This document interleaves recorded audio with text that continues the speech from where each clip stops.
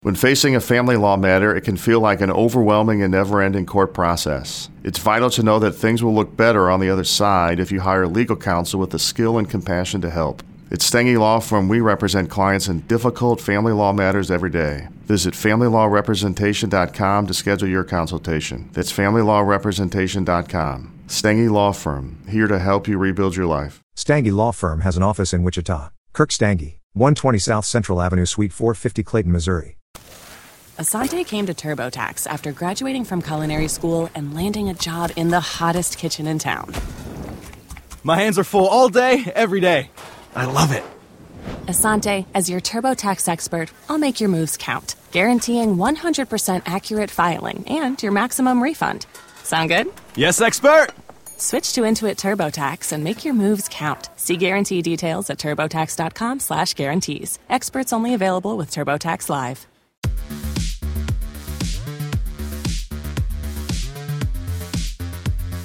Hello everybody and welcome to another edition of Charts with Dan. These last couple weeks we've been talking about franchise success. This week we're talking about somewhat of a franchise disaster at the box office, with Shazam! Fury of the Gods underperforming even the conservative box office estimates, both internationally and domestically. We'll have a full breakdown of that and where the future of the DCEU may be headed, which actually is kind of nowhere. But before we get to that, I want to thank my partner here on the show, as always, Carbon Health. As we've been talking about for a while now, Carbon Health's locations have always offered urgent care, COVID and RSV testing, vaccinations, and more, but they're now rolling out primary health care in states like California and Massachusetts, where it's available now, and it's all related to connected care, which is the idea that your bodily health and your mental health are connected. That's why there are mental health specialists that are working for Carbon Health right now. You can check out the Carbon Health app right now to see if there's a location near you, or you can use the app to do virtual care if you can't get to a physical location. I am happy to have Carbon Health on board as my partner here on the show because I believe in what they do, which is to make healthcare as available as possible to as many people as possible, as affordably as possible. And I want to thank them as always for being my partner here on the show. Let's turn our attention now to the box office for this past weekend, and we've been talking about movies where the estimates went up as the weekend went on. Well, Shazam! Fury of the Gods was going down all weekend, and the actual numbers actually came down even from the estimates on Sunday. When all was said and done, Shazam! Fury of the Gods earned $30.1 million, a first place opening, but that's about the only victory it can claim this past weekend. We will look at how that stacks up against the opening of the last Shazam movie back in 2019, as well as the rest of the DC universe. In second place is Scream 6 with a 61% drop in week 2. That's not a bad horror movie drop, although we've seen better in the genre recently. $17.3 million.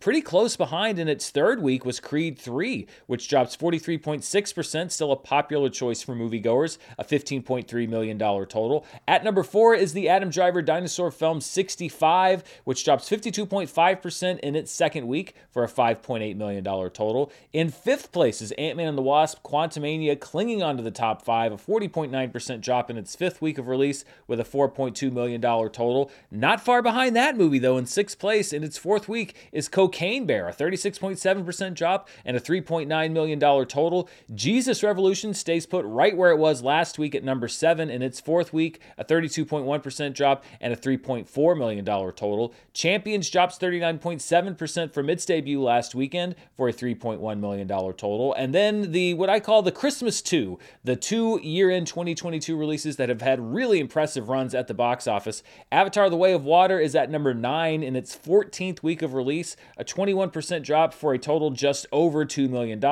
And Puss in Boots: The Last Wish spends what may be its last weekend in the top 10. Its 13th week of release had an 11.6% drop and a $1.5 million total. Dropping out of the top 10 this week is Demon Slayer to the Swordsmith Village, which still is not listed in a lot of resources when it comes to last weekend's box office, but it was reported from other sources that aren't Box Office Mojo and the numbers and a lot of the box office specific sites that it was in the top 10 last weekend, and I can tell you that it is still playing in some theaters. It's still playing in my local marketplace, so I don't know why it's still not listed, but I'm counting it as dropping out of the top 10 this weekend. When we look at what I like to call the road to recovery, if Shazam! Fury of the Gods had done well, we might have seen a little bit of an uptick or maybe at least stayed about where we were last week, but instead we see a steep decline from last weekend. The total box office for last weekend was under $100 million for all movies, when you would think that a movie of Shazam's caliber might open to over $100 million, but that's just not quite where we are. We're still just kind of right in that line between where we were pre-pandemic and where we've been since. If John Wick Chapter 4 opens to expectations, we should see a nice little uptick, and then the Super Mario Brothers movie as well. We'll see how that one does, so we could be flirting with that blue line in the next few weeks. We just don't know. So let's talk about Shazam! Fury of the Gods, an opening just over $30 million, which is not good for a movie of its size. It had a budget of over $120 to $125 plus million, which is lower, at least on the lower end for a superhero film. But when you add in marketing and everything else, and just how low this debut was, that's still not a great debut. And it really doesn't compare well to the first Shazam movie, which came out in 2019 and had an even lower budget at right around $100 million. Although once you adjust for inflation, it might be about even. So let's look at the opening weekend of Shazam versus the opening weekend of Shazam! Fury of the Gods. And you see here side by side that domestically, Fury of the Gods opened 43.7% lower than the first Shazam movie, $30.1 million to $53.5 million.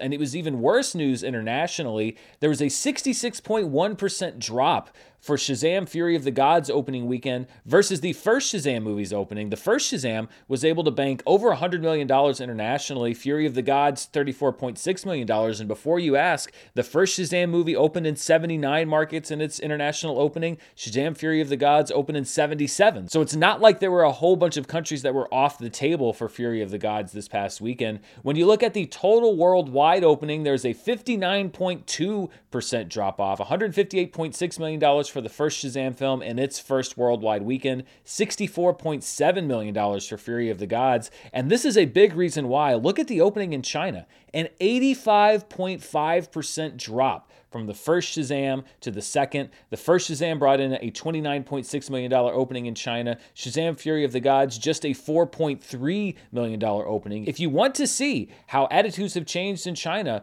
when it comes to some of the blockbuster films from Hollywood, look no further than that 85.5% drop. And we're also debuting here the franchise tracker for the DCEU, or whatever you want to call it. It's going to be coming to a close, whatever you do want to call it. And you see right now, first by domestic gross, that Shazam! Fury of the Gods is, of course, in 12th place, but it's currently behind what I like to call the Pandemic 3, which would be Wonder Woman 1984, the first film, I believe, or at least the first major film that HBO Max did their day-and-date experiment with back in late 2020. Then we have The Suicide Squad from summer of 2021, which was in more theaters, but also available day and date on HBO Max with a $55.8 million domestic total, and then Birds of Prey and The Fantabulous, etc., which banked $84.1 million in theaters in 2020, but had its run curtailed sharply by the closures due to the COVID-19 pandemic. So really, when you're looking at quote-unquote normal box office conditions, it really ends at number 8 there, which was the first Shazam. It brought in $140.3 million. Black Adam's there at number 7, Justice League at number 6, and then the top 5, Wonder Woman, Aquaman, Batman v Superman, Dawn of Justice, Suicide Squad, and Man of Steel. It is pretty crazy, though, when you look at the DC universe proper, not including movies like the Batman and Joker, but the canon DCEU, they haven't had a movie earn over $200 million since 2018. So it's been almost 5 years. The pandemic has a lot to do with that, but Shazam! Fury of the Gods was never going to be a massive blockbuster. The question now is, can it break $100 million? Even if it's just a symbolic victory, can it beat out those Pandemic 3 movies? It just depends on what its legs are at the box office. We've got John Wick coming up. We've got Dungeons & Dragons Honor Among Thieves coming up. We've got the Super Mario Brothers movie coming up. All in the next 2 to 3 weeks. It's going to be tough for Fury of the Gods to keep track. The only silver lining is that audience scores on Rotten Tomatoes were fairly strong, and the cinema score wasn't terrible. So it could be that word of mouth among theatergoers is better than critical word of mouth, but there is so much competition. When we look at the franchise tracker for the DCEU by domestic adjusted gross, it's going to need to get above about $97.8 million to beat Birds of Prey. But look at Wonder Woman. Again, the inflation effect is somewhat exaggerated because inflation is very bad right now, but over $500 million adjusted for inflation. Batman v Superman over $400 million adjusted for inflation. Same with Suicide Squad and Aquaman. Man of Steel there at $375 million adjusted for inflation. Even Justice League back in 2017 at $281 million. And then you have a big fall off, over $100 million until you hit Black Adam at $172.8. The first Shazam still comes in right behind Black Adam. And then we have those pandemic films. Regardless of where Shazam Fury of the Gods ends up, it will not compare favorably to any of these films that came out in the traditional exhibition structure. And the question is going to be, what happened? Could it be that people aren't interested because they know that this universe is going to end? I think that that's a distinct possibility. However, I also don't think that a movie like The Flash, which is critical to the DC universe, is going to be dead in the water. I think that there just wasn't a whole lot of excitement around this film. There was some marginal excitement around the first Shazam film. It did all right, but the question would be, should they have made that sequel? Was the support there to make the sequel? I think if the pandemic had never happened, maybe, but I think it's also a possibility that this movie was just always going to underperform because audiences just didn't want to see more of Shazam. Our final tracker here is the DCEU by worldwide gross, and you see Shazam there at $64.7 million, over $100 million behind Wonder Woman 1984, and it's got a lot of work to do to get up there into that range. But if it does get to that point, it could leap over Wonder Woman 1984, it could leap over the Suicide Squad, but I don't think it gets to Birds of Prey at $200 million. Maybe it does, maybe I'm wrong. It's a possibility, but it's certainly not going to get to the global gross of the first Shazam at $363.5 million. So again, not comparing favorably to the theatrical DC films pre-pandemic. I feel bad for everybody that put in a lot of effort into this film. I know that Rachel Zegler and David F. Sandberg have said publicly that they think that people were being a little mean to the movie. They don't quite get the criticism. And of course, they're going to like the movie. They made it. I didn't particularly enjoy the film. I thought it was very middle of the road. And I liked the first Shazam film a lot. But I think that that is certainly an enhanced effect. I don't know if it ever would have done well, but it's definitely enhanced by the fact that people just don't see the stakes in seeing this film. And honestly, it may have even been hurt by Ant-Man and the Wasp: Quantumania, which also had very middling word of mouth. Perhaps some people saw that movie and said, well, you know what? I just saw the last Marvel film and it wasn't very good. I don't really feel like shelling out money to go see the next DC film because it looks like more of the same. We're never really going to quite know why movies do what they do.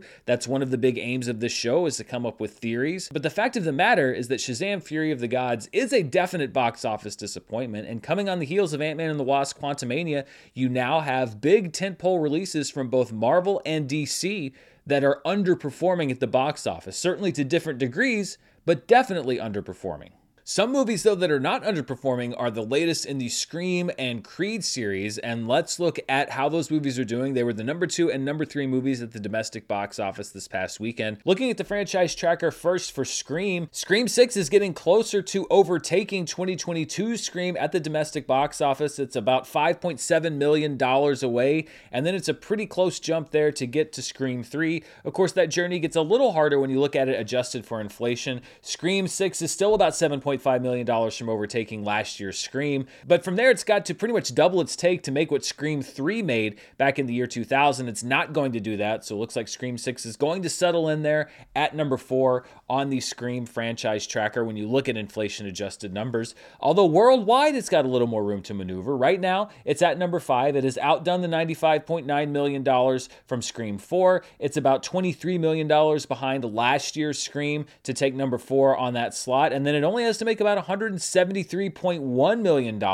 to become the highest grossing Scream movie worldwide. These numbers aren't adjusted for inflation because it's very difficult to adjust worldwide numbers for inflation, but I think it has an okay shot at besting the first Scream film for the top grossing franchise film worldwide. But there's another movie that's out now that has more than an okay shot at some of these records, and that's Creed 3, which, as I mentioned, we were looking at the top 5, is performing very well still. People are still heading out to see it. Let's see where it looks when you look at the Rocky Creed franchise, and we are very close. Actually, as you're watching this video, enough box office receipts have probably come in to make Creed 3 the highest grossing film in the Rocky Creed franchise, unadjusted for inflation. That's very important. We'll see the difference in these two charts in just a moment. But still, in the record books, Creed 3 is going to go down as the highest grossing Rocky Creed film of all time until you look at how money has changed over time. Right now, Creed 3 is at number 7 when you look at the numbers adjusted for inflation, not number 2. It's about $10 million behind Creed 2 and pretty much that same amount behind the original Creed. But again, Creed 3 is just going to park right there at number 5 because then you take a market jump up to $351 million adjusted for inflation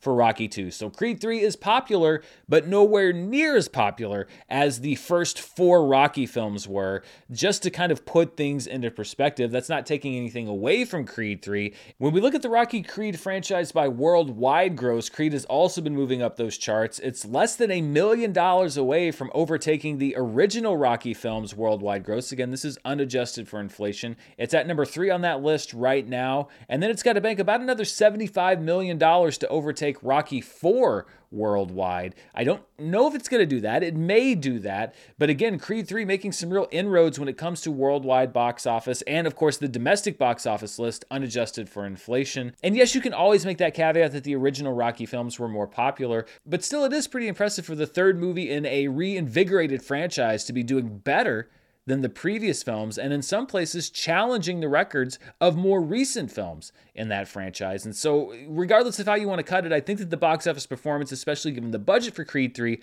has been pretty impressive. Then we have the number 5 film at the domestic box office, which is Ant-Man and the Wasp: Quantumania. And a quick update when we look at the MCU franchise tracker. I tried color coding it last week and I asked for input and I got so many suggestions, and they were all great suggestions, but so many of them were completely contradictory that I just decided to drop the color coding that I did before and go back to the way that I was doing it. So basically all the movies in white are, you would call them pre-pandemic movies. The movies in yellow are the Phase 4 movies, 2020 to 2022. And then we have Ant-Man and the Wasp: Quantumania there in green. And as you can see, Ant-Man and the Wasp: Quantumania is at number 25 unadjusted for inflation. It's right behind the gross for Thor: The Dark World, so it's going to overtake Thor: The Dark World.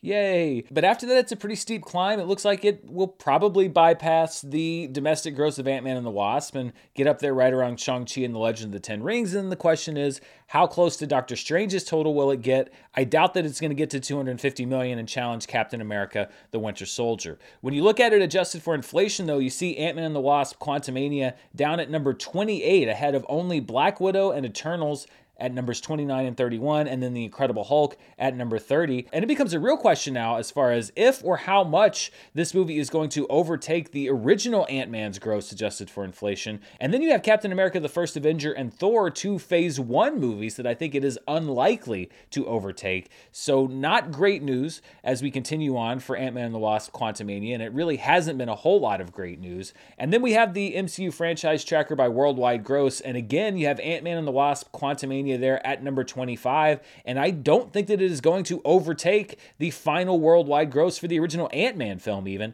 at $518.8 million. I think it's going to park there at number 25 worldwide, which puts it there with Shang-Chi and the Legend of the Ten Rings, Eternals, Black Widow, and then 3 Phase 1 films, Thor, Captain America: The First Avenger, and the Incredible Hulk. And with a $200 million budget, this is what we've been talking about. It's not just the fact that the movie is making what it's making. $400 million to some films is great, but it's how much it cost, and it's the expectation and the importance of that film inside of the Marvel Universe. And it may very well be that we're starting to see the fallout from the performance of some of these Marvel films, perhaps critically, perhaps box office-wise, and then some of the shows on Disney+, because it was reported yesterday by several trades, it was broken by The Hollywood Reporter, that one of the most veteran Marvel executives, Victoria Alonso, who's been a producer in some capacity on every single MCU film, going back to Iron Man, and a top executive at Marvel since 2012, left Marvel last Friday in what was characterized as a sudden and unexpected departure by these earlier reports. Victoria Alonso was the executive in charge of post-production and visual effects since 2021. And I think this is particularly important because, number one,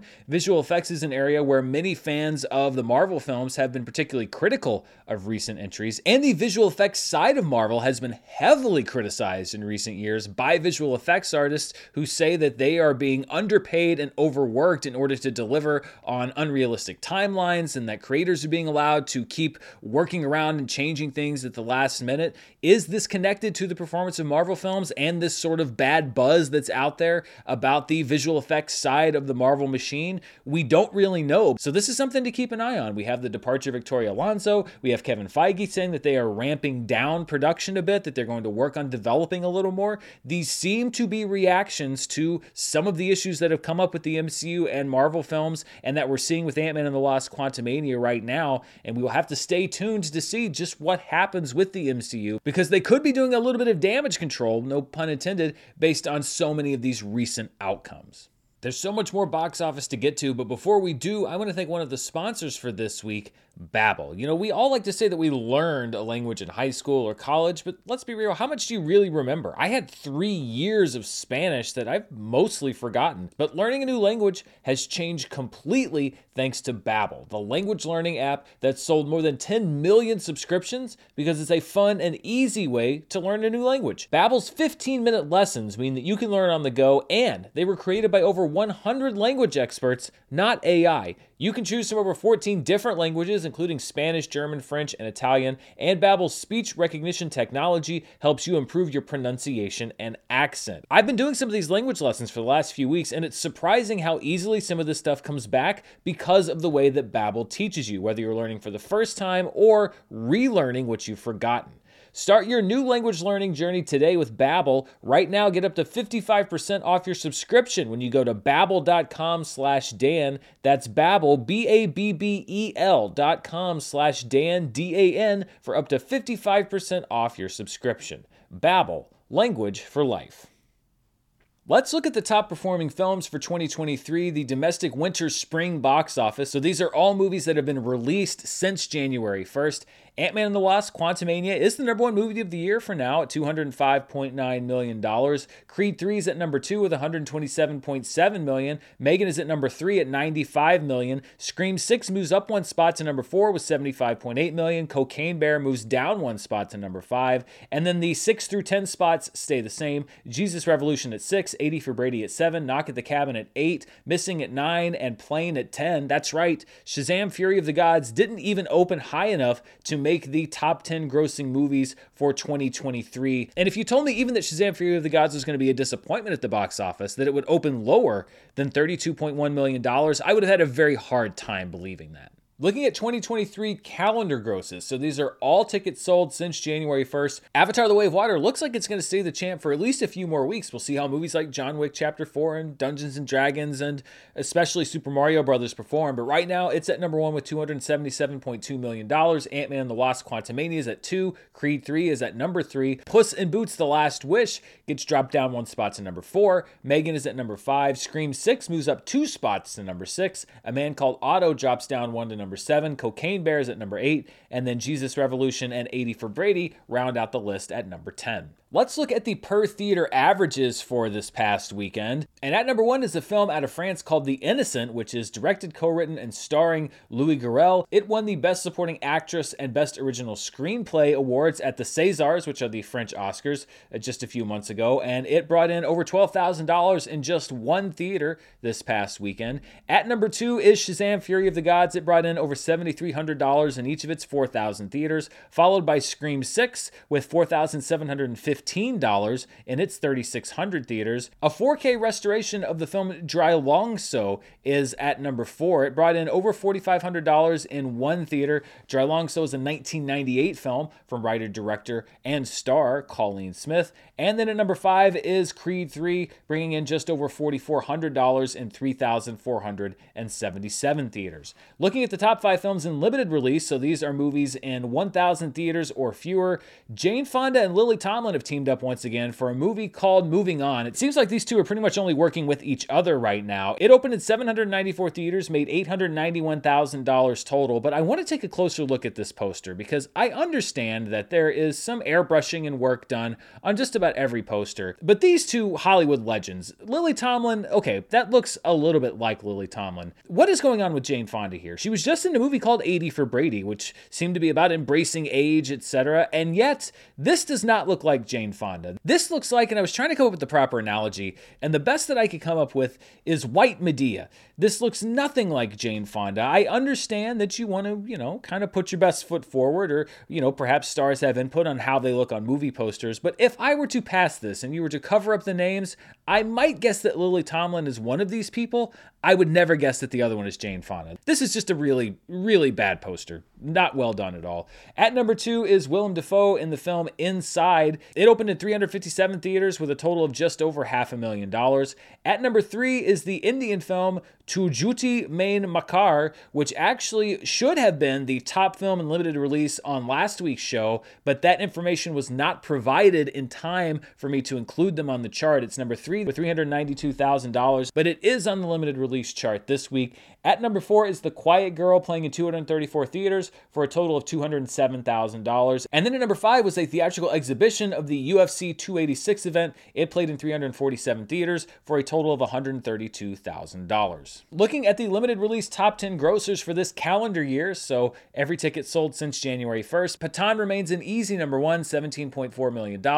A Man Called Otto is at number 2 for its run in limited release. Women Talking stays at number 3. The Wandering Earth is at number 4. The Whale is at number 5. The 2023 Oscar shorts are at 6. Living is at number 7. Walter Viraya is at number 8. Fear is at number 9. And then making the top 10 list of limited grossers this year is Tu Jhuti Main Makar. It's at just over $2 million, and it knocks Skinamarink out of the top 10. Of course, many theaters who are playing these limited release films are independent theaters, and I've started a new feature where I like to showcase an independent theater each week, and so many of you have sent me some great suggestions of independent theaters for me to feature here on the show, and I'm super excited about this week's theater. It's called the Vogue Theater in Manistee, Michigan. It is the only movie theater in Manistee County, population 25,350. The movie theater was built in 1938 but closed down in 2005. However, it was bought out of bankruptcy by the Manistee Downtown Development Authority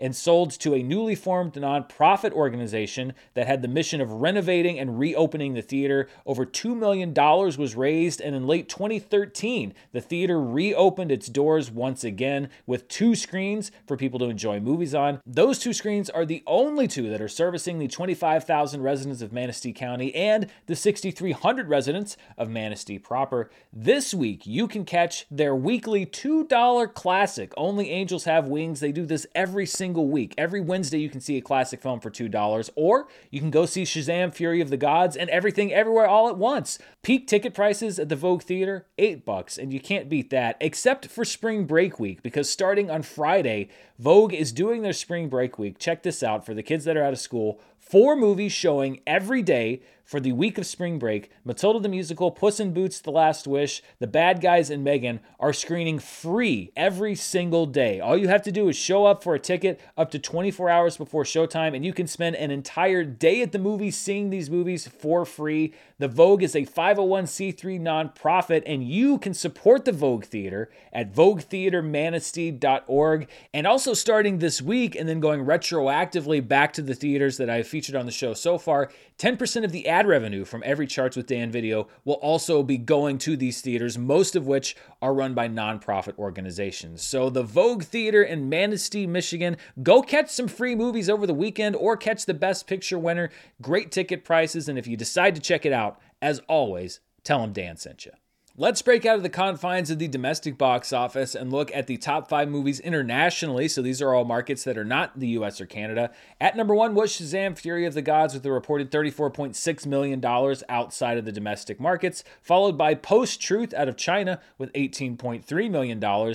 Then Creed 3 with another $12 million, Scream 6 with $11.3 million, and then Suzume at number 5. It already has taken Japan's box office by storm. It's a huge box office hit in South Korea, and it'll be opening in many other markets around the world in the weeks to come. It's opening here in the United States in April, so that's a movie that I can't wait to see because the buzz has been going on about that movie for a while. It banked $6.9 million over this past weekend. When we combine the international numbers and the domestic numbers, we get our top 5 movies worldwide. Shazam, Fury of the Gods is number 1 with $64.7 million, followed by Scream 6 at $28.6 million, Creed 3 at $27.3 million, Post-Truth at $18.3 million, and 65 at $10.9 million. Not much has changed in the 2023 worldwide box office chart. Full River Red, The Wandering Earth 2, and Ant-Man and the Wasp: Quantumania still make up the top 3. Creed 3 moves up 1 spot with a gross approaching $225 million to take the number 4 spot. Boonie Bear's Guardian Code drops down to number 5.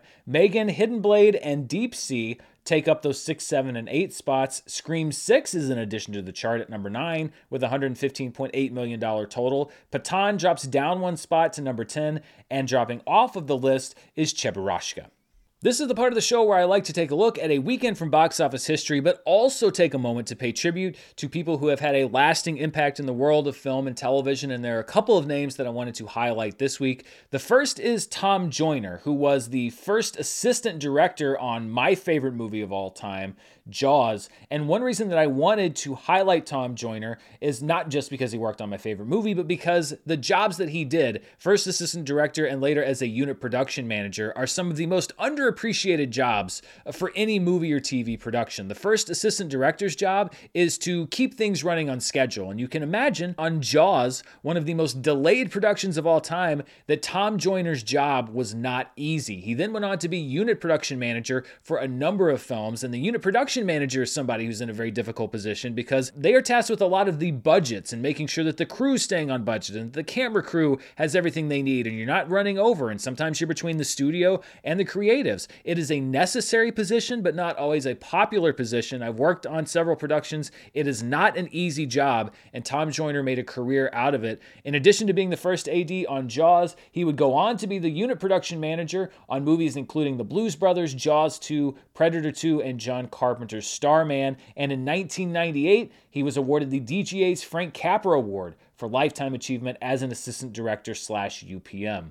Another name that really came out of the blue, this is a very sudden death, was Lance Reddick, who was an incredibly prolific actor. It's almost easier to list what he hasn't been in, but in part, after an already impressive TV career, he broke out as Cedric Daniels on HBO's The Wire. He had a small but memorable role on the TV show Lost, followed by a series-long run on Fox's Fringe, and then dozens of TV and movie appearances, including his role as the hotel manager in all 4 John Wick movies. He will appear in this week's John Wick Chapter 4, as well as its spin-off film Ballerina, starring Ana de Armas. He's also appearing in the Disney Plus Percy Jackson and the Olympian series, and the upcoming remake of White Man Can't Jump, among many other projects. Lance Reddick, for me, had what you would call a singular presence and authority as an actor that not a whole lot of actors have. You could almost feel when he walked on screen, and I think that he gave respectability, and oftentimes even in comedy roles, just this sort of a dramatic heft to everything that he appeared in. And it's so sad to know that there's only a small handful of projects left that we get to see him in. So Lance Reddick will be missed. Tom Joyner will be missed. 2 people that in very different ways made a huge impact on movies and television. And as always, my thoughts go out to their friends, family, and fans. Let's look at a weekend in box office history now, and we're going back to the 11th weekend of the year back in 1992, March 13th through the 15th, which saw Wayne's World at the top of the charts in its 5th week of release, an increase of 0.7% in business. That's how the box office used to work many, many moons ago. $8.4 million total. Opening at number 2 was My Cousin Vinny with $7.4 million. A year later, Marissa Tomei would pull off one of the most shocking Oscar upsets in the history of the awards for Best Supporting Actress. At number 3 was The Lawnmower Man in its 2nd week of release, a 30.9% drop for a $5.3 million total. At number 4 was the Edward James Olmos film American Me, which he starred in and also directed. This is a film that generated great controversy when it came out. And then at number 5, Fried Green Tomatoes, bringing in $3.3 million in its 12th week of release. But you know what we like to do here on the show? When we're looking at box office numbers from many, many years ago, we like to adjust for inflation. And when we hit that inflation button, we see that Wayne's World brought in a week 5 total of over $18 million. Imagine a comedy doing that right now. My Cousin Vinny debuting to $15.9 million. The Lawnmower Man with a 2nd week of $11.4 million. American Me's debut at $7.2 million. And Fried Green Tomatoes in week 12 bringing in $7.1 million. Lots more to get to, but before we do, I want to thank the other sponsor for today's show, Athletic Greens, the makers of AG1. One thing that's hard to do, is just about anybody can tell you, is to start new habits and get into a new routine. And I certainly struggle with that, especially when it comes to things like taking vitamins and daily supplements.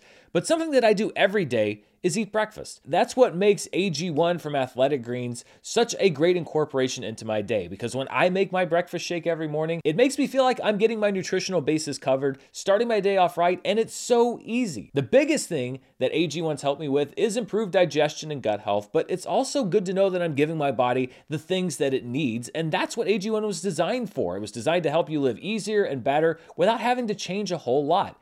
AG1 is 1 scoop of powder mixed with water once a day, or like I said, you can incorporate it into something like a breakfast shake, and it makes it easy to live your best life. Every scoop is packed with 75 vitamins, minerals, and whole food sourced ingredients, and it's delivered to me every month. So it's not just that starting a new habit is easy, but keeping it is even easier. If you're looking for an easier way to take supplements, Athletic Greens is giving you a free 1-year supply of vitamin D and 5 free travel packs with your first purchase. Just go to athleticgreens.com/Dan, D-A-N. That's athleticgreens.com/Dan to check it out.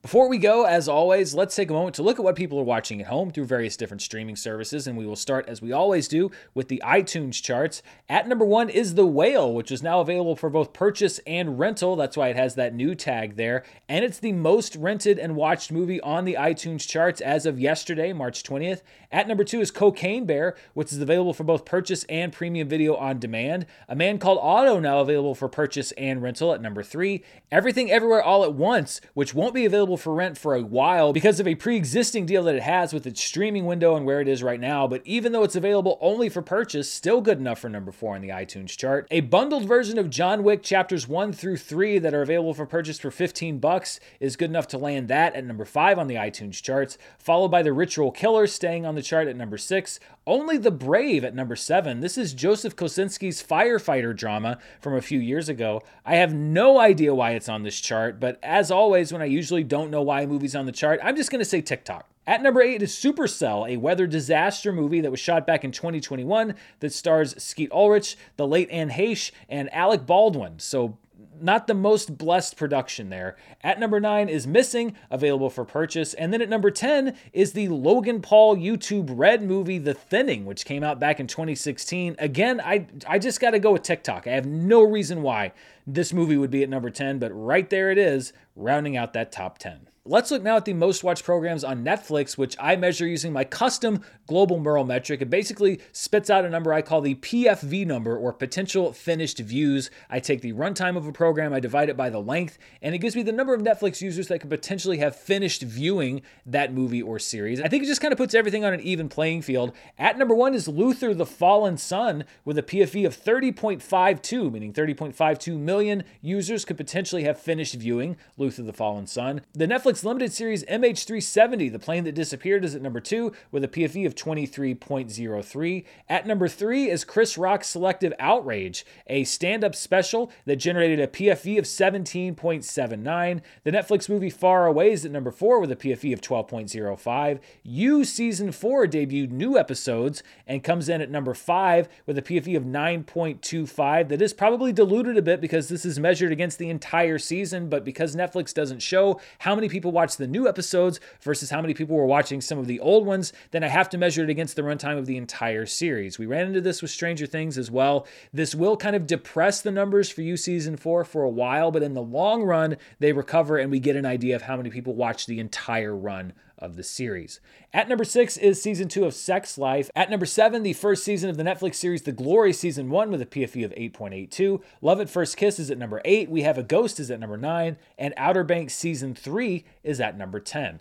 Looking at the most watched Netflix programs for the year to date, meaning since January 1st, You People is still at number 1 with a PFV of 76.61, followed by Your Place or Mine with a PFV of 72.88. Ginny and Georgia Season 2 is at number 3. Wednesday still there at number 4 with a PFV of 50.11 just since January 1st. The Pale Blue Eye moves up 1 spot to number 5. We Have a Ghost moves up 1 spot to number 6. Glass Onion stays at number 7. Outer Banks Season 3 enters the chart with a PFV of 34.08. Viking Wolf is at number 9 with a PFV of 33.64. And then You Season 4 drops down the chart a significant amount, again, because we added the runtime of all of these new episodes, but it's going to climb back up those charts as people continue to watch those new episodes. So that is a temporary depression there for You Season 4. Dropping off the chart after a very limited stay is the Netflix original series Murdaugh Murders, which I imagine had a fairly short shelf life. Finally, let's look at the Nielsen numbers. As always, we have to add some caveats. These numbers are about a month old. They don't measure all devices, and they are the US only, but it's the best thing that we have to help us rate how different streaming services and movies and series are rating against each other. Looking first at the most watched streaming movies for the week of February 13th through the 19th. At number 1 is Your Place or Mine with 15.9 million hours watched. The Woman King comes in second place with 12.2 million hours watched as it debuted on Netflix. Black Panther Wakanda Forever is at number 3 with 9.6 million hours watched, followed by Two Guns, also debuting on Netflix and exactly tied as far as hours watched with Wakanda Forever. Minions: The Rise of Gru is at number 5. Lyle Lyle Crocodile debuts on the chart with just over 5 million hours watched. 47 Meters Down Uncaged on Netflix debuts with 4.5 million hours. You People is at number 8. Moana and Encanto on Disney Plus round out the top 10. They are basically the placeholders when we don't have a whole lot of new movies coming out. The most popular movies on Disney Plus by far, consistently week to week. Looking at the 10 most watched streaming shows for the week of February 13th to the 19th, You on Netflix is at number 1 with 24.5 million hours watched, followed by New Amsterdam on both Netflix and Peacock with 17.5 million hours watched. The Last of Us on HBO Max is at number 3 with 15.7 million hours watched, again with the caveat, this is only people watching on HBO Max. This does not include people that are watching on linear HBO on cable. NCIS is at number 4, Coco Melon at number 5, Bluey on Disney Plus, a new fixture in the top 10, is at number 6. The Walking Dead's at number 7. Grey's Anatomy is at number 8. South Park, and its somewhat exclusive deal, there's actually a lawsuit about this right now, but with new episodes premiering, makes the top 10 on HBO Max with 9.4 million hours watched. And then at number 10 is The Big Bang Theory, which seems to swap spots with Friends every week with 8.8 million hours watched.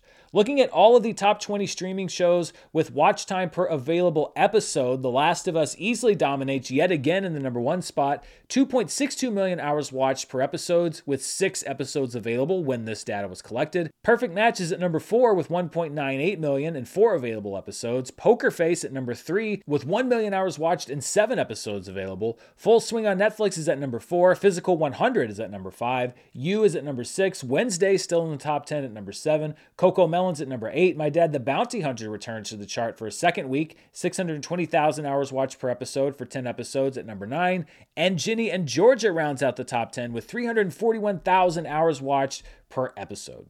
And that wraps us up for charts this week. Looking at the week ahead and what people have to watch in theaters and at home, starting tomorrow on Wednesday in limited release is the Louis Tomlinson documentary, All of Those Voices, which you can find in theaters around the country. And then on Friday, John Wick Chapter 4 opens wide. You will see a review of that movie right here on the channel later this week. The Lost King opens in limited release on Friday. It's also open in some markets internationally, starring Sally Hawkins, Steve Coogan, and Harry Lloyd. A Good Person, which is the next film from director Zach Braff, opens in limited release on Friday, starring Florence Pugh and Morgan Freeman. Tori and Lokita, which is from French directors Jean-Pierre and Luc Dardenne, opens in limited release on Friday. Also on Friday, for people watching stuff at home, Yellow Jackets Season 2, the second season of the buzzy Showtime series, premieres. Love is Blind, the first 4 episodes of Season 4, premiere on Netflix this Friday. Then on Sunday, the new Paramount Plus series starring Kiefer Sutherland, Rabbit Hole, makes its debut.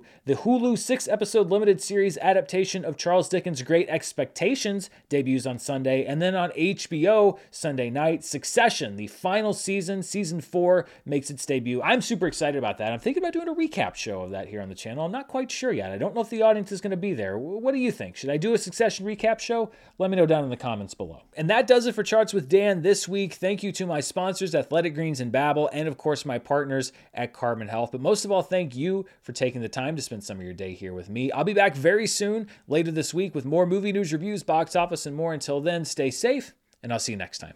Bye.